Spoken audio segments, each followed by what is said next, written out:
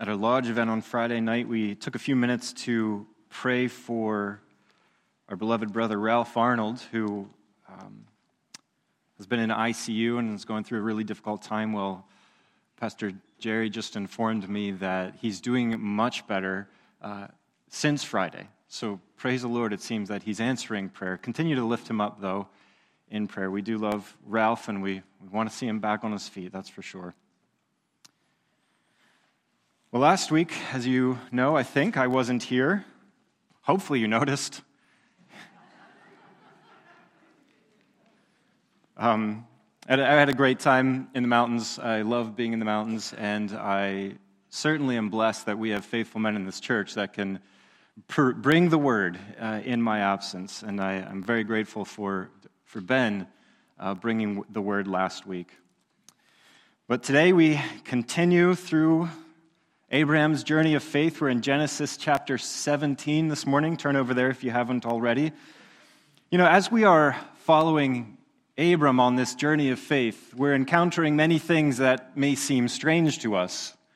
Today is no exception.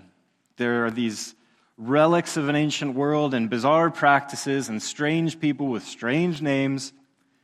And yet, there's so much that is deeply relatable to us. I think some of these accounts, it feels like it could have happened last week to me or to you. And so just take the arc of the last few chapters as an example. So Abram had been demonstrating his faith towards God in a variety of different ways, acting courageously, valiantly, faithfully. And he believes God beyond what seems possible, trusting in God's promises. And because of his faith, God counts Abram as righteous. This amazing declaration, God counts Abram as righteous, is a glorious expression of covenant and blessing and worship. And then, as you saw in chapter 16, Abram's trust in God falters, and it's like he forgets everything all of a sudden. He takes things into his own hands. He trusts himself to accomplish God's promises instead of God doing it. And the consequences of that decision are felt even to this day, as we see hostilities between Israel, the descendants of Isaac, and the Arabs, the descendants of Ishmael. I think that we can relate to that. One minute we're trusting in God, we're obedient, we're worshipful, we feel it, and in the next moment we forget everything about God and his promises, and there we are, foolishly squandering our time, taking things into our own hands, wanting our timing rather than God's timing, and then there we are left wrapped in the consequences of our sins. Yeah, I feel like it. You probably feel like it a lot. I feel like a yo-yo. Much like Abram's faith yo-yos between the heights of chapter 15 and the lows of 16, and now back to a high in chapter 17. Well, today we're going to again see this covenant God is making with Abram reaffirmed, but this time it's going to be a little bit different because God is going to give Abram a sign of that covenant, circumcision. Oh, that's definitely a strange practice. So today, as we look at chapter 17 and we see this covenant and its sign, we're going to see the covenant in three distinct parts. And I hope to answer the question, what is circumcision all about? Of all the things, why that? And then, how does circumcision relate to Christ? Let's read chapter 17 together. Follow along with me. When Abram was 99 years old, the Lord appeared to Abram and said to him, I am God Almighty. Walk before me and be blameless, that I may make covenant between me and you, and may multiply you greatly. Then Abram fell on his face, and God said to him, Behold, my covenant is with you, and you shall be the father of a multitude of nations. No longer shall your name be called Abram, but your name shall be Abraham. Make you into nations, and kings shall come to you, and I will come from you, and I will establish my covenant between me and you and your offspring after you throughout their generations for an everlasting covenant, to be God to you and to your offspring after you. And I will give to you and your offspring after you the land of your sojournings, all the land of Canaan for an everlasting possession, and I will be their God." And God said to Abraham, "As for you, you shall keep my covenant, you and your offspring after you throughout their generations. This is my covenant, which you shall keep between me and you and your offspring after you. Every male among you shall be circumcised. You shall be circumcised in the flesh of your foreskins, and it shall be a sign of the covenant between me and you. He who is 8 days old among you shall be circumcised, every male throughout your generations, whether born in your house or bought with your money from a foreigner who is not of your offspring. Both he who is born in your house and he who is bought with your money shall surely be circumcised. So shall my covenant be in your flesh, an everlasting covenant. Any uncircumcised male who is not circumcised in the flesh of his foreskin shall be cut off from his people. He has broken my covenant." And God said to Abraham, "As for Sarai, your wife, you shall not call her name Sarai, but Sarah shall be her name. I will bless her, and moreover I will give you a son by her. I will bless her, and she shall become nations. Kings of people shall come from her." Then Abraham fell on his face and laughed and said to himself, "Shall a child be born to a man who is 100 years old? Shall Sarah, who is 90 years old, bear a child?" And Abraham said to God, "Oh, that Ishmael might live before you." God said, "No, but Sarah, your wife, shall bear you a son, and you shall call his name Isaac. I will establish my covenant with him as an everlasting covenant for his offspring after him. As for Ishmael, I have heard you. Behold, I have blessed him and will make him fruitful and multiply him greatly. He shall father 12 princes, and I will make him into a great nation. But I will establish my covenant with Isaac, whom Sarah shall bear to you at this time next year." When he had finished talking with him, God went up from Abraham. Then Abraham took Ishmael his son and all those born in his house and bought with his money, every male among the men of Abraham's house, and he circumcised the flesh of their foreskins that very day, as God had said to him. Abraham was 99 years old when he was circumcised in the flesh of his foreskin, and Ishmael, his son, was 13 years old when he was circumcised in the flesh of his foreskin. That very day, Abraham and his son Ishmael were circumcised, and all the men of his house, those born in the house and those bought with money from a foreigner, were circumcised with him. Father, we need your spirit of wisdom to flow into us now that we might understand these words, and not just practicalities, the mechanics of it, but the deep spiritual truths, the everlasting things that are here for us to have life. Oh God, speak to us and use this frail mouth to bring life. I pray in Christ's name. Amen. This is the Abrahamic covenant. It's another portion of it. The Abrahamic covenant pertains to the land and to the offspring, that Abram would have innumerable descendants, as many as the stars in the sky, and then those descendants will inherit the land. In Genesis 12, God promised that covenant with Abram. Then in chapter 15, the pivot point of Abram's journey, God ratifies the covenant. And now in chapter 17, the same covenant, God gives the sign of the covenant. And there is a good reason God gives the sign at this particular time, and it didn't come any earlier, and it didn't come any later. At the end of chapter 16, you saw last week that Ishmael was born. We were told then that Abram was 86 years old. Now, the passage starts by telling us he is 99. So between sentences, there is a 13-year gap. 13 years have elapsed, and now, as verse 25 tells us, and as we could easily deduce, Ishmael is 13 years old. What happens when a Jewish boy turns 13? The bar mitzvah celebration, a coming of age, where all the rights and the obligations of a Jewish adult are given to that boy. That boy is becoming a man. In the eyes of the family and the community, he is a man now. He takes up the mantle of his parents.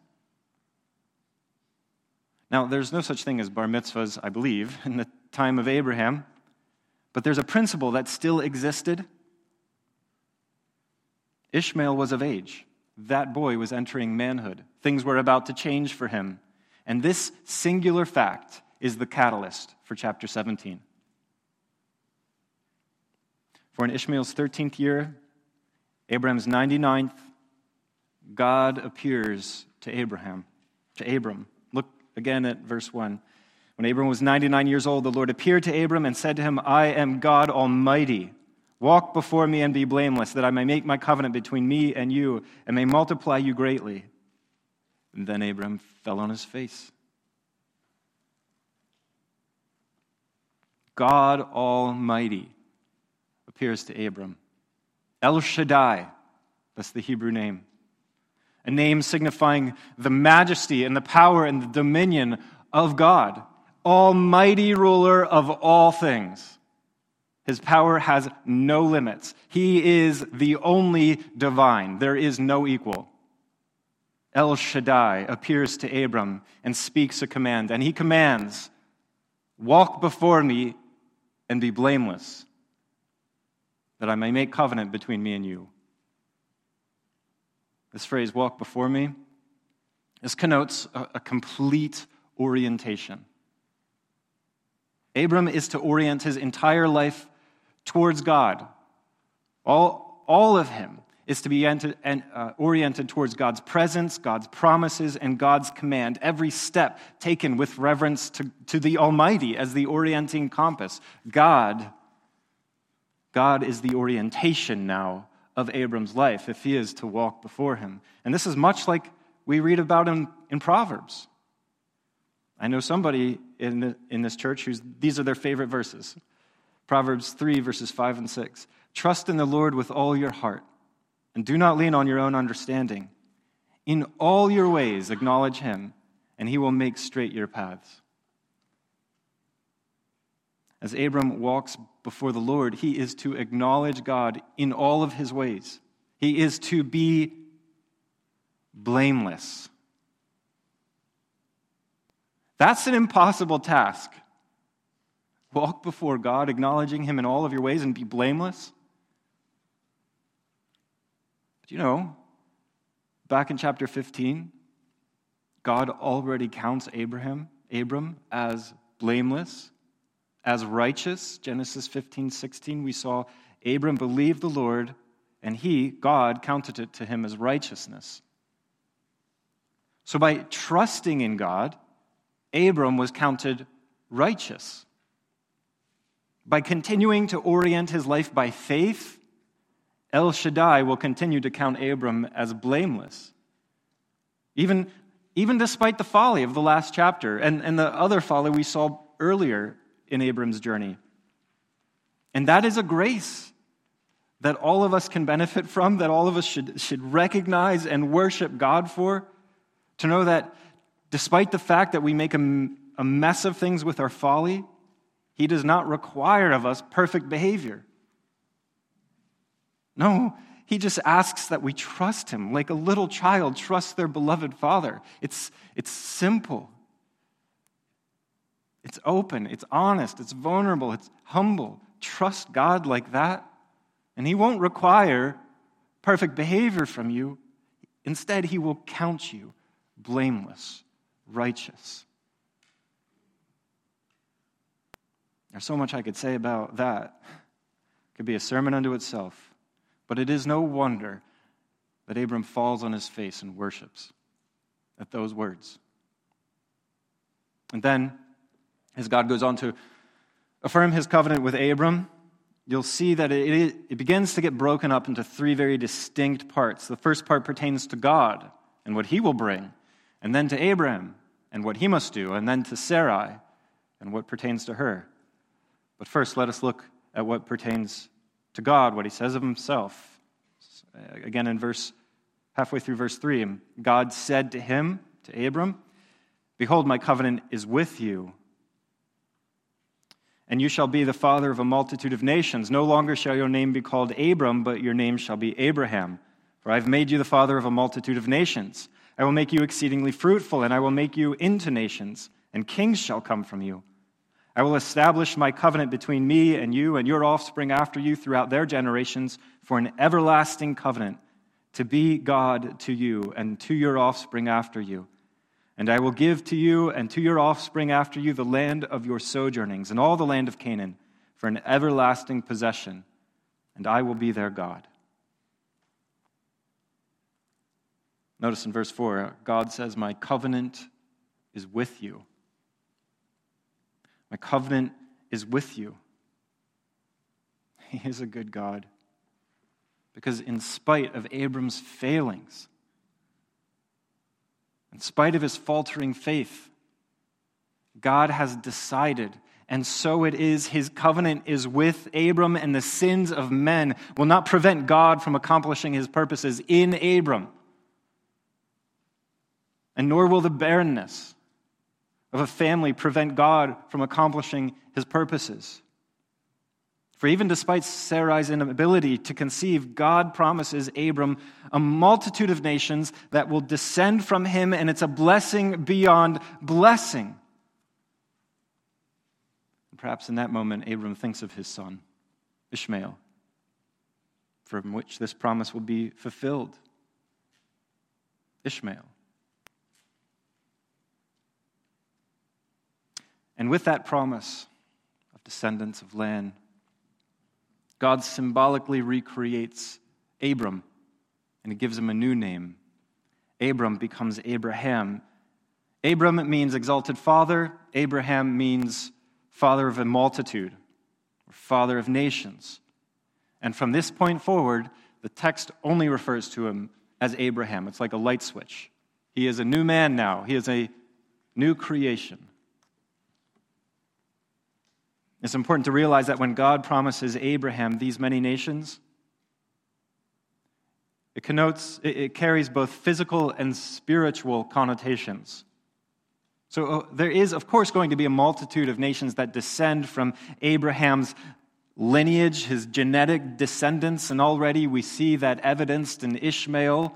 As I've said, Ishmael producing the Arab nation, and Isaac, the Israelites.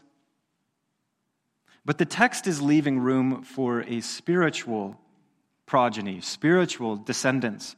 All over Scripture, you see this, father being used as a term both of physical and spiritual children. And I think the clearest articulation of this comes from the Apostle Paul in Romans chapter 4. He writes, that is why it depends on faith, in order that the promise may rest on grace and be guaranteed to all his offspring, not only to the adherents of the law, but also to those who share in the faith of Abraham, who is the father of us all, as it is written, I have made you the father of many nations, in the presence of God, in whom he believed, who gives life to the dead and calls into existence the things that do not exist. So God calls into existence the things that do not exist. Those that were not the children of Abraham, become the children of Abraham by faith, and God causes that to exist. He births that new creation. This is why Paul later says to the Galatians, anyone who shares in the faith of Abraham is a descendant of Abraham. So Abraham is a father biologically, and Abraham is a father spiritually. Now, there's a contrast to that in verse 6, where we read, kings shall come from you. Though there is a spiritual element to that, this really does have in mind a genetic lineage, because the translation could more literally be rendered, you shall beget kings. So this has in mind the kings that would descend from Abram's biological lineage, and in fact, one king in particular.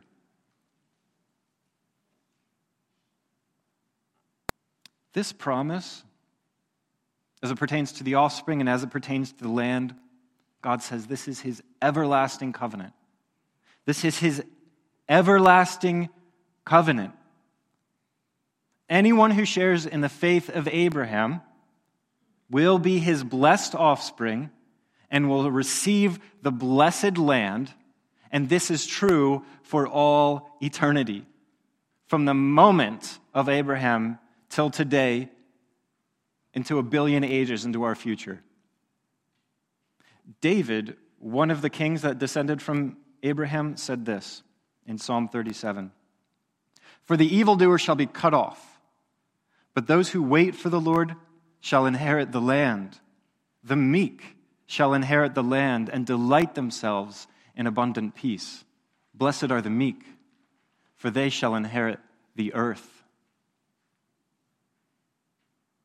The biological descendants of Abraham were given the land of Canaan, all the land of Canaan, as it says. The spiritual descendants of Abraham, the meek, well, these are given the earth, all the earth. And verse 8 ends with, and I will be their God. Look at that, verse 8, last words of it, I will be their God. Everlasting covenant, same promise that stood then stands for us today, it stands for us in our future, and we see it right in Revelation 21. And John sees the new heavens and the new earth, and he hears this declared, behold, the dwelling place of God is with man, and he will dwell with them, and they will be his people, and God himself will be with them as their God. That was an everlasting covenant. So it started then, and it remains today, and it's true in the future, which means that is true now. And does not God dwell with you, residing in your heart? The Spirit of the living God. Oh, he does. This is indeed an everlasting covenant. God will do what he has promised. God is doing what he has promised. And then in verse 9, we see the second part of this covenant, what God requires of Abraham. Verse 9, God said to Abraham, as for you, you shall keep my covenant, you and your offspring after you throughout their generations. This is my covenant which you shall keep between me and you and your offspring after you. Every male among you shall be circumcised. And I'll just stop there. It goes on in somewhat repetitive form to talk about that circumcision. Abraham and his innumerable descendants are to keep this covenant for all time. They are to keep covenant. Back in verses 1 and 2, we see this direct correlation between keeping covenant and walking blamelessly before God. These are meant to be understood in parallel. Walk blamelessly before God is keeping covenant. And as we've already discussed, Abraham is to acknowledge God in all of his ways, not relying on his own understanding, but trusting in God with all of his heart. That's the covenant. Trusting God with all of your heart. Circumcision is merely the sign of that covenant. It's the mark. So let's ask that question, why circumcision? Of all the possible ways to mark a body, why that? The answer, I think, is incredible. Strange as the sign may be, there is a deep profundity here. First, most obviously, the covenant regards offspring. Not coincidentally, Abraham is to mark the organ of reproduction. And though I'm not going to elaborate too much on this right now, Abraham's seed is to make the land fertile. Right? He's going to take up what Adam lost.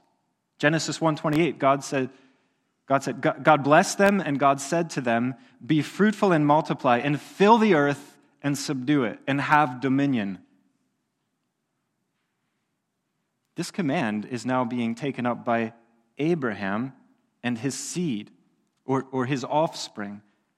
And so it is fitting that God places the sign of his everlasting covenant upon man's symbolic source of seed. The second reason for circumcision, which is so amazing, is that this is an unmistakable mark.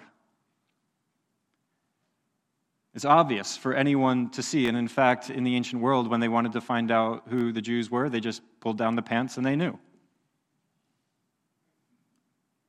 Usually in times of distress. And yet, God puts this mark in a hidden place, in a concealed place, somewhere private. So circumcision, the sign of covenant, is paradoxically obvious and secret. Hold on to that thought. We're going to come back to that later. Before we do, let's notice something. God does not command Abraham alone to be circumcised, as you see, but every male in his household, all the warriors that went with him to help him defeat Kedorlaomer, and all his male servants, and all their male children, and even his own male child too, 13-year-old Ishmael, is to be circumcised. So those taking the sign of the covenant are both biological and not biological. Another foreshadowing that Abraham would father a multitude of people both biologically and spiritually. God has spoken his part of the covenant. He has given Abraham his part, which we have just read. Now let's look at the third part. What is being given to Sarai? Starting in verse 15. And God said to Abraham, "As for Sarai, your wife, you shall not call her name Sarai, but Sarah shall be her name. I will bless her, and moreover, I will give you a son by her.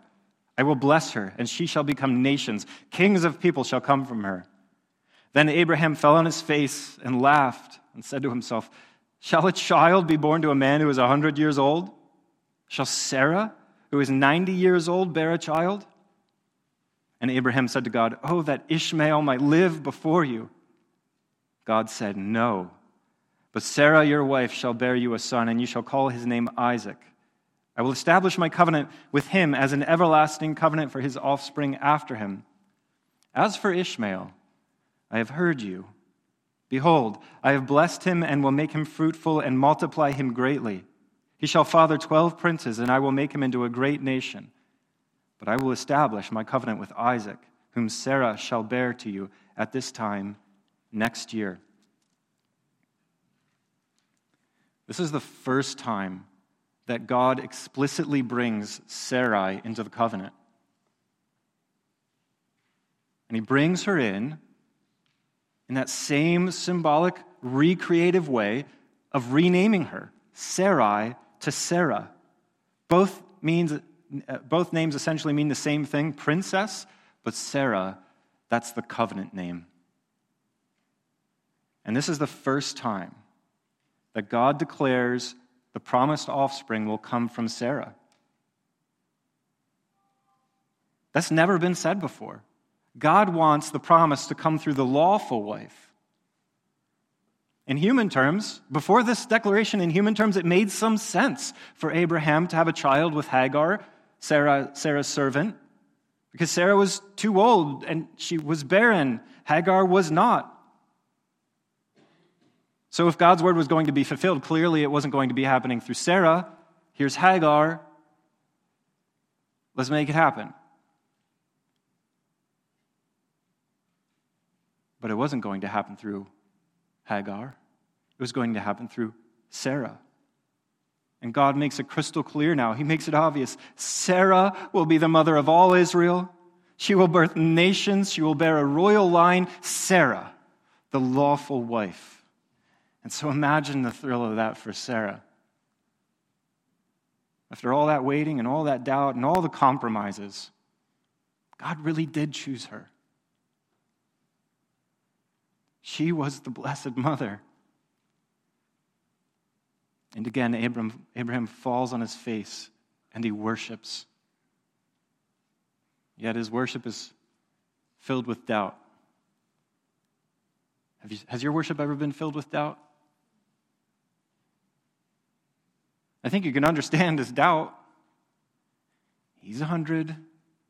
She's 90. Yeah, right. Look at what Abraham says next. He says, "Oh, that Ishmael might live before you." That's the same covenant language from verse 1. Live before you, or when God said to Abraham, walk before me. Let Ishmael be the one who walks before you. Let him be the blameless one. Let him receive the blessing. Abraham is begging that Ishmael would be the covenant bearer. He loves his son. Earlier, I said that the whole scene is catalyzed by Ishmael's coming of age. And as the firstborn son entering into manhood, Abraham would be passing the blessing on to Ishmael. He is the rightful heir. So Abraham, he was about to make Ishmael the covenant bearer. Because until God declared that Sarah would bear the promised son, Abraham had no reason to think that it would be someone other than Ishmael. It is his son, his firstborn son. There was no reason to expect another. And Sarah was 90, and he was 100. But El Shaddai appears in part to tell Abraham, no.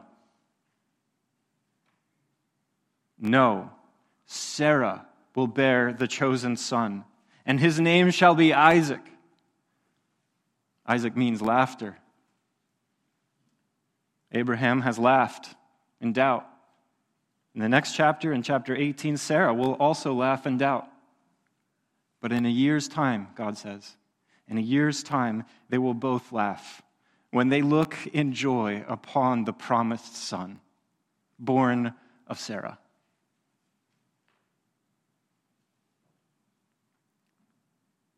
God's promises will not be accomplished by the efforts of man.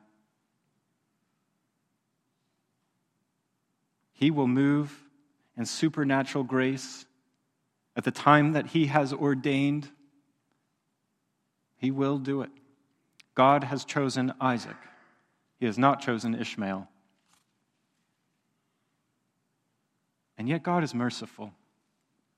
Though Isaac is the covenant bearer, and Ishmael is not the promised son, still God will bless Ishmael. And God says to Abraham in response to his plea, I have heard you. Do you remember what Ishmael's name means? God has heard. God hears. God has heard Abraham. And so he still blesses Ishmael.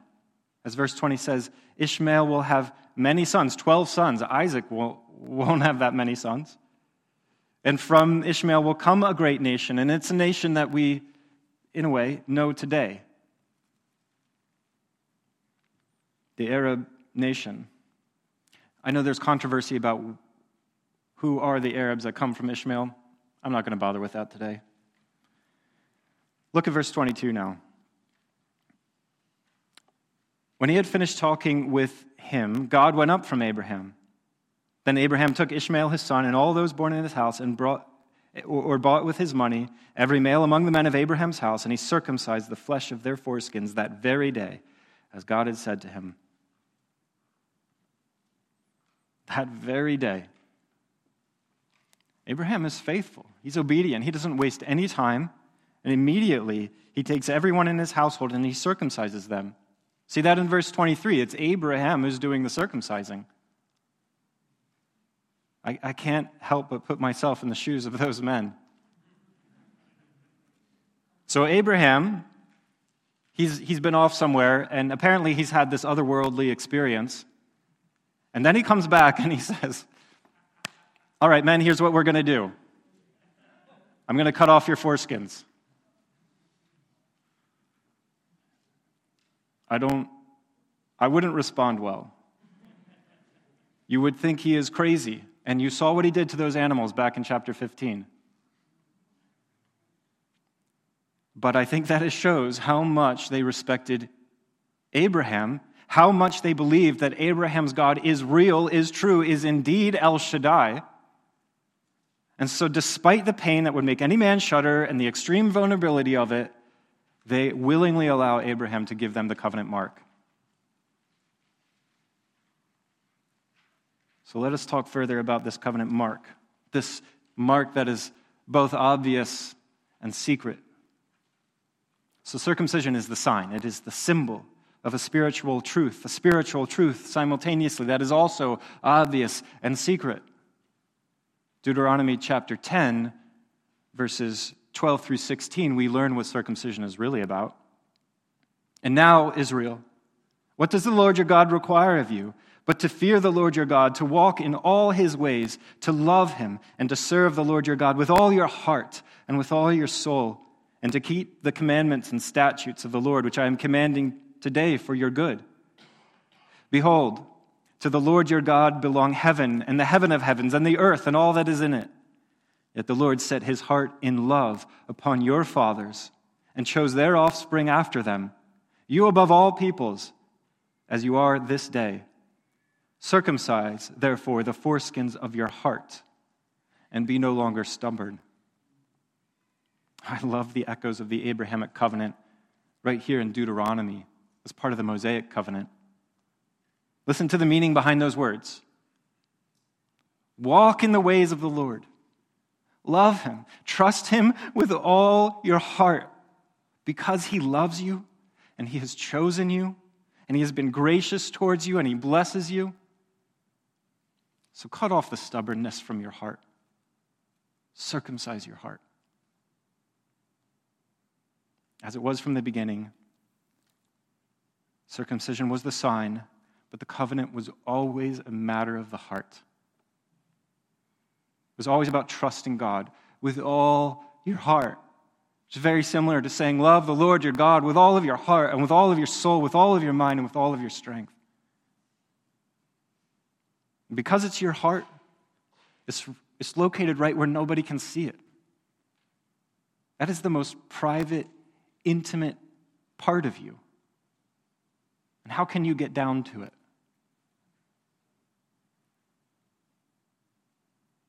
But as you know, if you've read through the Bible or sat in church for a time, you know that Israel was never really able to do this. Not in a general sense. They could neither change the stubbornness of their heart nor the state of their heart. Their default was selfishness, self-righteousness, and that's our default too, of course. Neither can we change the state of our natural hearts. And like the lesson with Isaac and Ishmael, we cannot do what only God can do. For who can circumcise the flesh of a stony heart? Ezekiel 36. I will give you a new heart, and I will put my spirit within you, and I will remove your heart of stone from your flesh, and I will give you a heart of flesh. I will put my spirit within you and cause you to walk in my statutes and be careful to obey my rules. You shall dwell in the land that I gave to your fathers, and you shall be my people, and I will be your God, and I will deliver you from all your uncleanness. Do you hear the Abrahamic covenant in this promise of a new covenant? It is all there. God will give us new hearts, circumcised by the sword of the Spirit, with the law of God written upon them, meaning that it will be the delight of our hearts to do the will of God. It will delight us to trust him because we know we can't do it. Yeah, we will fail, but God will deliver us from all of our uncleanness. And how does God circumcise our hearts and deliver us from all uncleanness? By the power of the King, Christ our Lord. Remember how Abraham was the covenant bearer and he circumcised all of those in his household? Well, now in the new covenant, the great covenant bearer, the King, circumcises his household. Turn over to Colossians chapter 2 in your Bibles.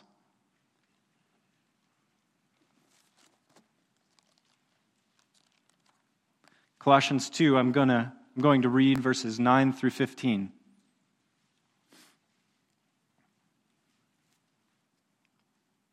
Colossians 2, verses 9 through 15.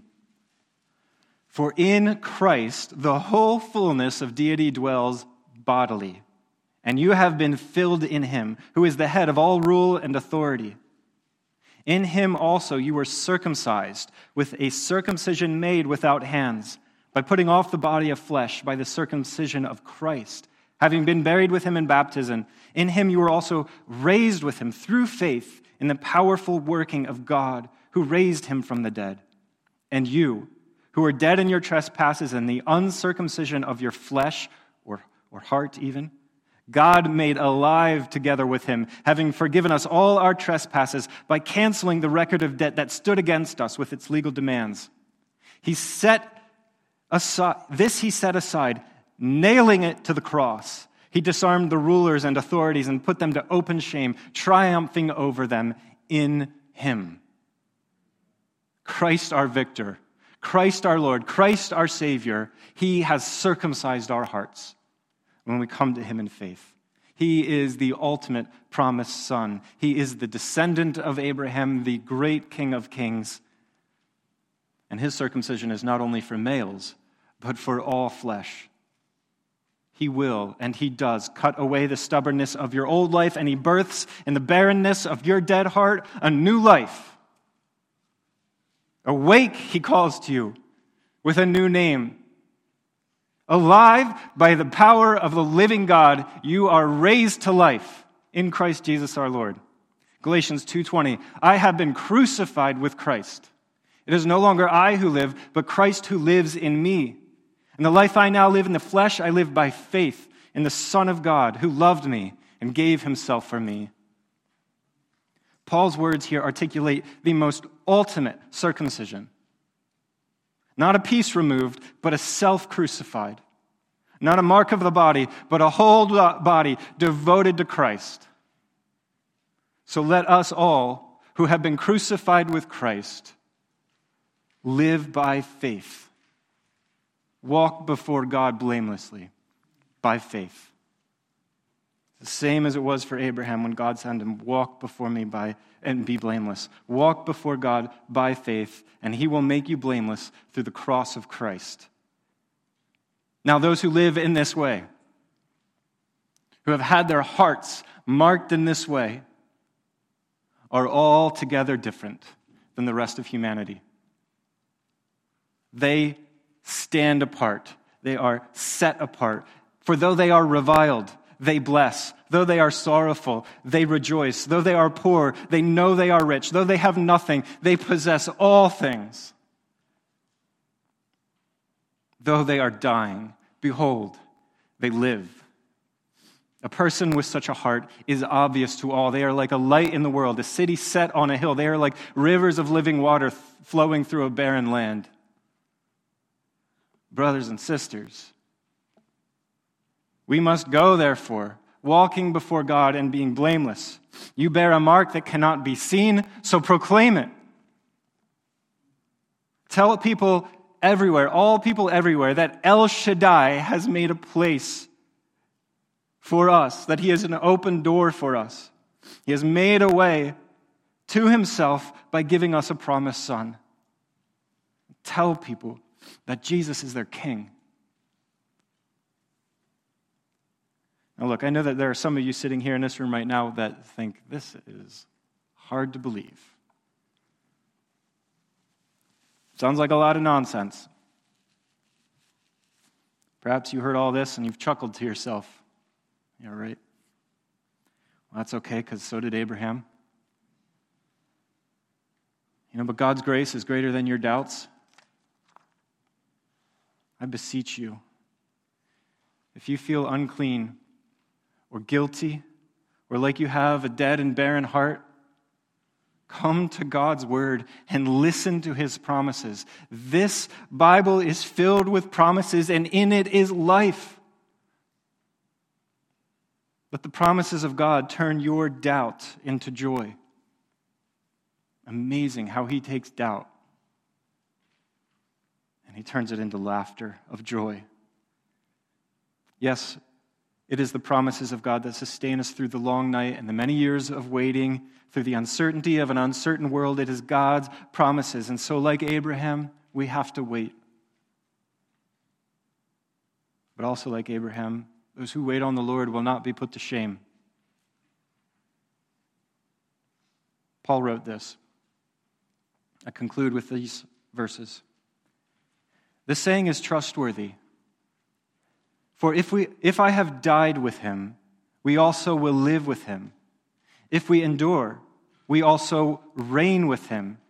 If we deny him, he also will deny us. If we are faithless, he remains faithful, for he cannot deny himself. Father, we praise you, El Shaddai, God Almighty, eternally faithful, establishing an everlasting covenant and giving to us your one and only Son, that we might be forgiven, made blameless, have entrance into your kingdom, be counted among the descendants of Abraham, recipients of all these covenant blessings. We praise you for this great grace, and you give it to us in spite of our many failings, our doubt. Oh God, we worship you, we honor you, and even if we're not literally on our faces right now, may we live our lives prostrate before you. We love you, Father. Help us to love you. In Christ's name, amen.